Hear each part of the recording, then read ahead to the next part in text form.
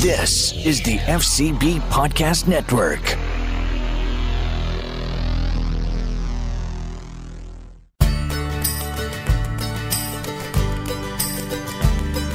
They freed us all from tyranny, risked everything for liberty, and they fought so we would be America, land of the free.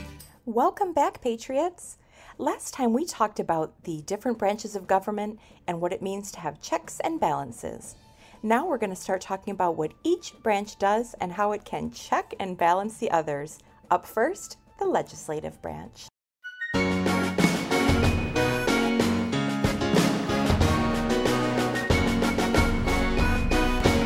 My name is Susan Hirschman, and I'm originally from Alabama. And when I was thinking about what am I going to do when I grow up, I had my life all planned out. I was going to be a speech pathologist, and that's what I studied in college, what I got a master's degree in.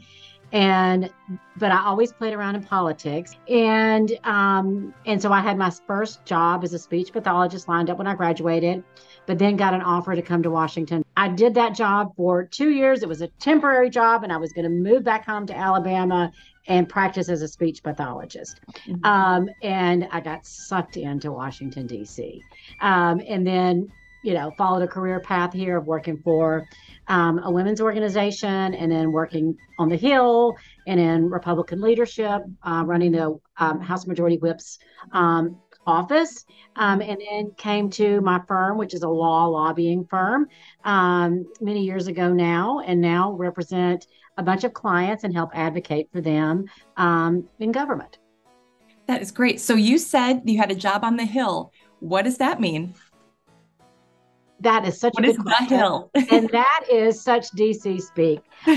So in Washington, everyone refers to the Capitol. And, if you look at Washington, D.C., there's a Capitol, and not everyone in Washington who works for Congress works inside the Capitol. There's really only a few offices there. Mm-hmm. But if you walk outside the Capitol, on one side, it's called the House side of the Capitol, and that is where there are 3 House office buildings where the members of Congress, the congressmen work, and they're elected every 2 years.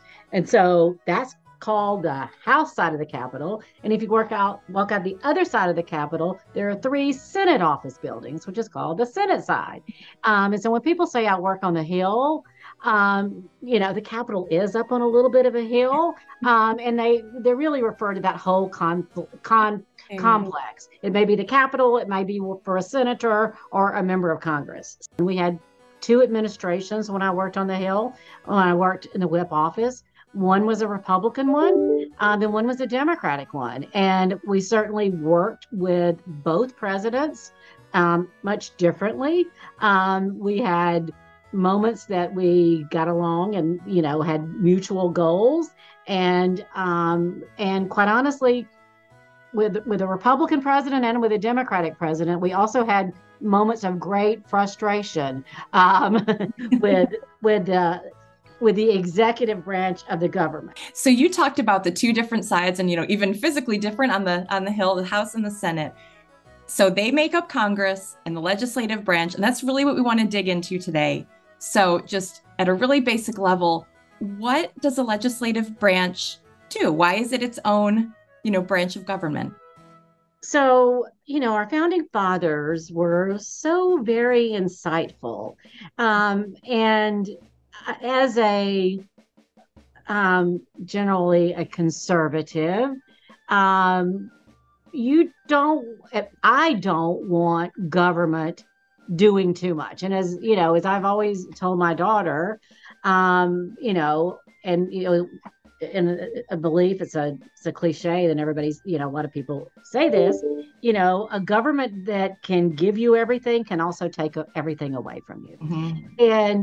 And so I think the 3 branches of government and that checks and balance, and even in the legislative branch, Senate and the House.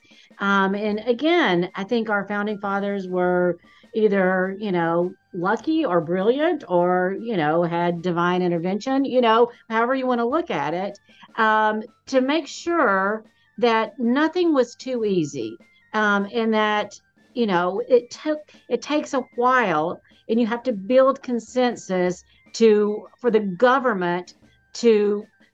federal government to step in and say, we're gonna change the way policy works, and we're gonna tell you, the American people, or oftentimes the world, we're gonna tell you, we brilliant people under the dome are gonna tell you how it's gonna go. And that, in my opinion, that should not be easy. That should not be easy. And the legislative branch, I'd like to say, and your students are going to be way too young and they won't even know the reference. You might. When I was growing up, they had this little cartoon of like, I'm just a bill on Capitol Hill. Yeah. It might be fun to show them of how it doesn't work. Yeah. And it's great because it's a little cartoon bill, and they talk about technically how a bill becomes a law. And, technically someone introduces the bill, and then the bill gets a committee hearing. It gets referred to a committee because on both sides, House and Senate, there are many different committees. And it gets, you look at the policy behind it and say, oh, this goes in the appropriations, or this goes in energy, or it goes in ways and means. And then there's a hearing, and then there's a markup where the committee brings up the bill and people make amendments to it and it's marked up. And this has to happen in the House, and it has to happen in the Senate. And then it goes to the floor, and the full House, and then, separately the full Senate hearing. And then it goes to what's called a conference committee, where people, Republicans and Democrats, House and Senate get together and they work out the differences in the bill. And then that conference report is passed, and then the president signs it. And that's how the cartoon that taught me about the legislative branch taught me that government works. And that's how I learned in high school that government works. Technically that's how it happens. Now, I don't think I ever remember a real live example of a piece of legislation that became law following that path. There's usually bits and pieces of that path. It gets introduced, it gets a hearing. It might even, and just because something passes the floor doesn't mean that it's going to go anywhere. What generally happens is the legislation generally gets a hearing, it generally gets a committee markup, it may or may not pass either body. And what generally happens is that there are a couple of really big bills that are must-pass bills that Congress has to pass.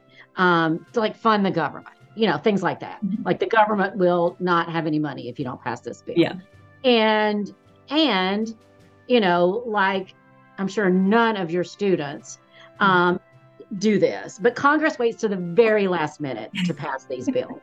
It's usually like right before a holiday. And so right before there's a major deadline, some big bill passes, and then there's a negotiation to figure out what goes in that big bill. And that's really how most legislation gets across the finish line these days. Okay, yeah, absolutely. So that is the overall job of the legislative branch. So to legislate means to create the laws and pass the bills that become our laws. Yes. So how does that allow them to be a check and a balance against the executive branch and the judicial branch? So number one, and again, I think this is something that's a cause of concern.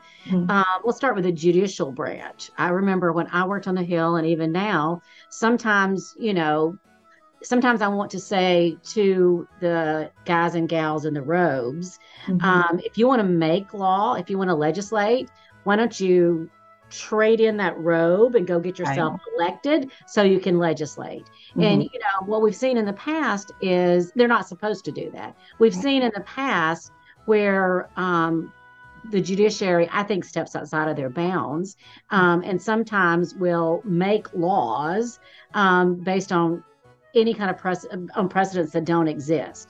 And so their job is to interpret the law. So, the legislative branch, as you say, their job is to make the policy, pass the legislation.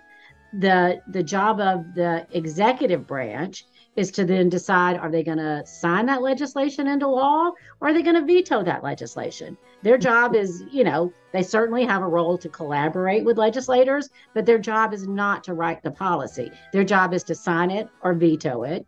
And they also, they have many agencies that can set forth regulations that should be based on the law.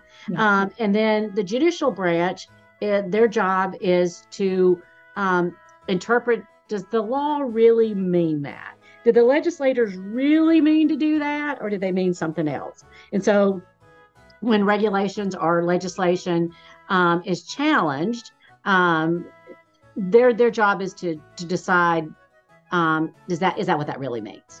Okay. So when a law is passed, the judicial branch can check it by saying, no, that's not what the law means. That's not, constitutional, maybe. Not constitutional, right. Yep.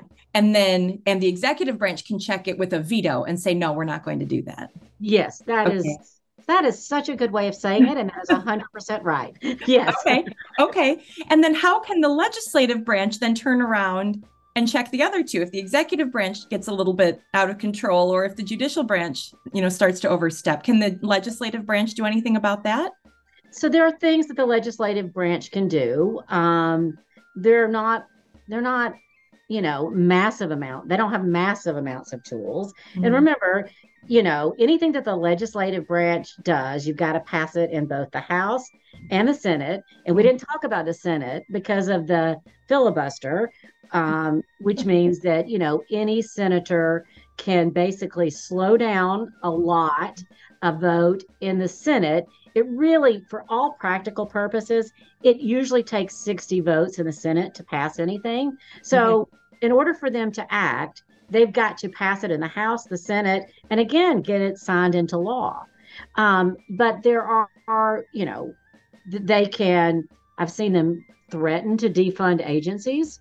So if there's a rogue agency, they can say, Mr. Secretary, you're acting in a rogue manner. I'm going to defund you. You can do that, but you're not going to have any staff, and you're not going to, so, that is one way that they can do that. Certainly people have been talked about impeaching judges. I don't think that is an issue whose time has come. Certainly it was contemplated. Impeaching the president seems to be very, very stylish these days. When the House impeached a president that was literally not going to be president anymore. And then the legislative branch can do a lot of oversight, which means they can call in executive branch officials and question why they've done things, how they've done things, and expose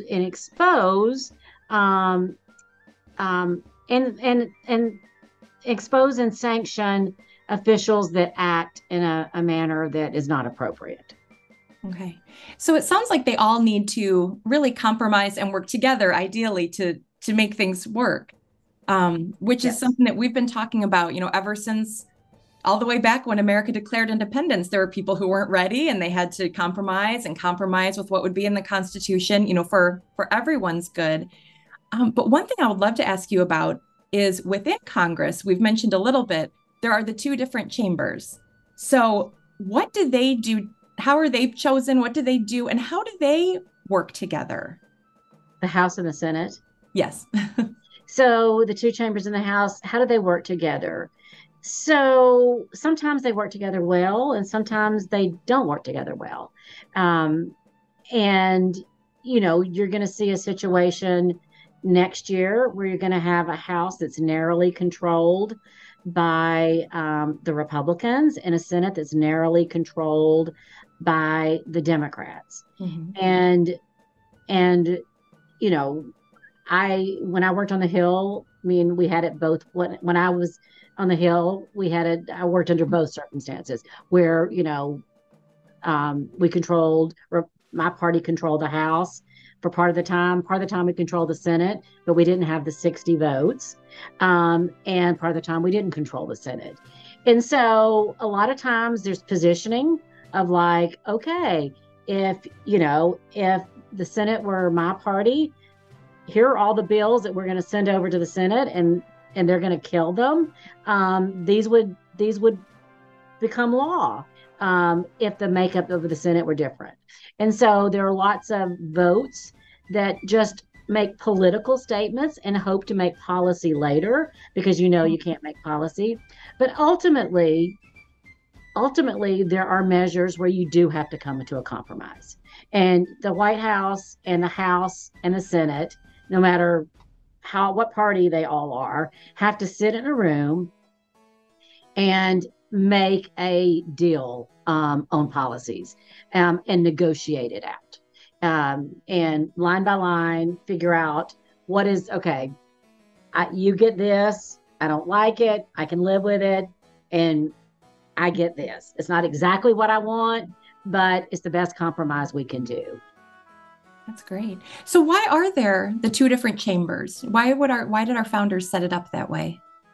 So you probably have the technical explanation more. It was, the House is the people's house. They're elected every 2 years. They're supposed to be, they look after the interest very close to home. Several different congressional districts, some much smaller constituency, whereas the Senate has 2 senators, for the whole state. And it doesn't matter if you're a big state like California or a little state like North Dakota, you still have 2 senators. And again, I think this is more of the checks and balances. The senators are only elected every 6 years. And so they're, one would argue that they are not as close to their constituents, and they have a lot more constituents, whereas the members of the House are elected every 2 years, and they have many, many fewer constituents. And so again, I think that's more of the checks and balances of different kinds of representation.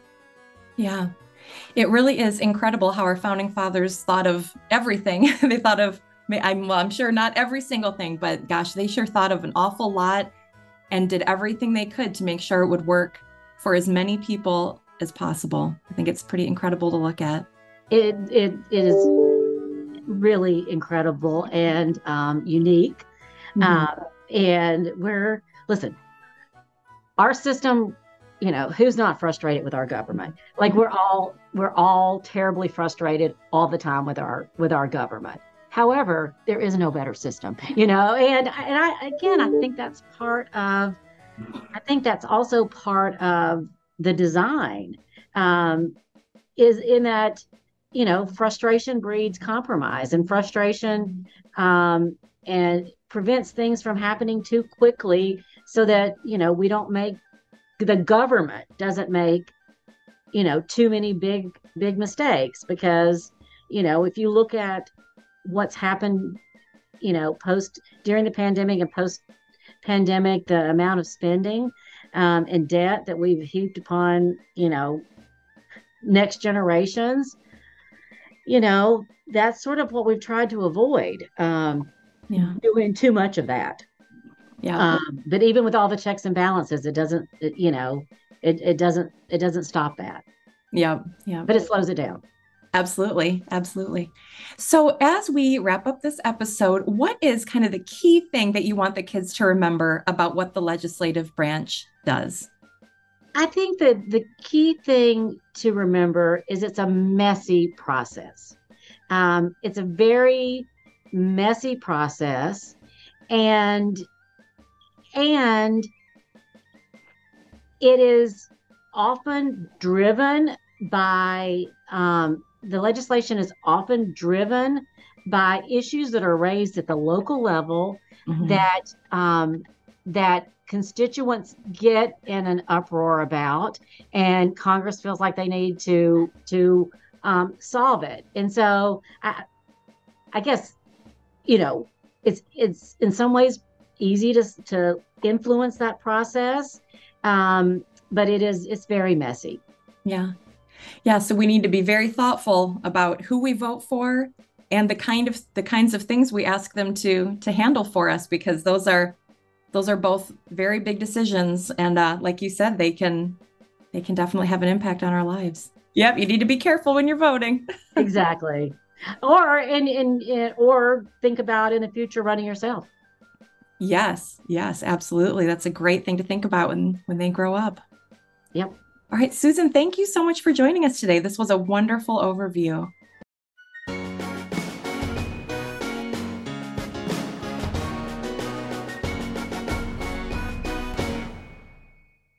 Thank you so much for joining us for this episode of the Growing Patriot podcast and learning all about the legislative branch.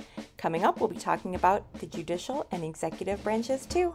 In the meantime, you can find Growing Patriots and the Growing Patriot books at growingpatriots.com. And we are also on social media on Facebook, Twitter, and Instagram at Growing Patriots. Until next time.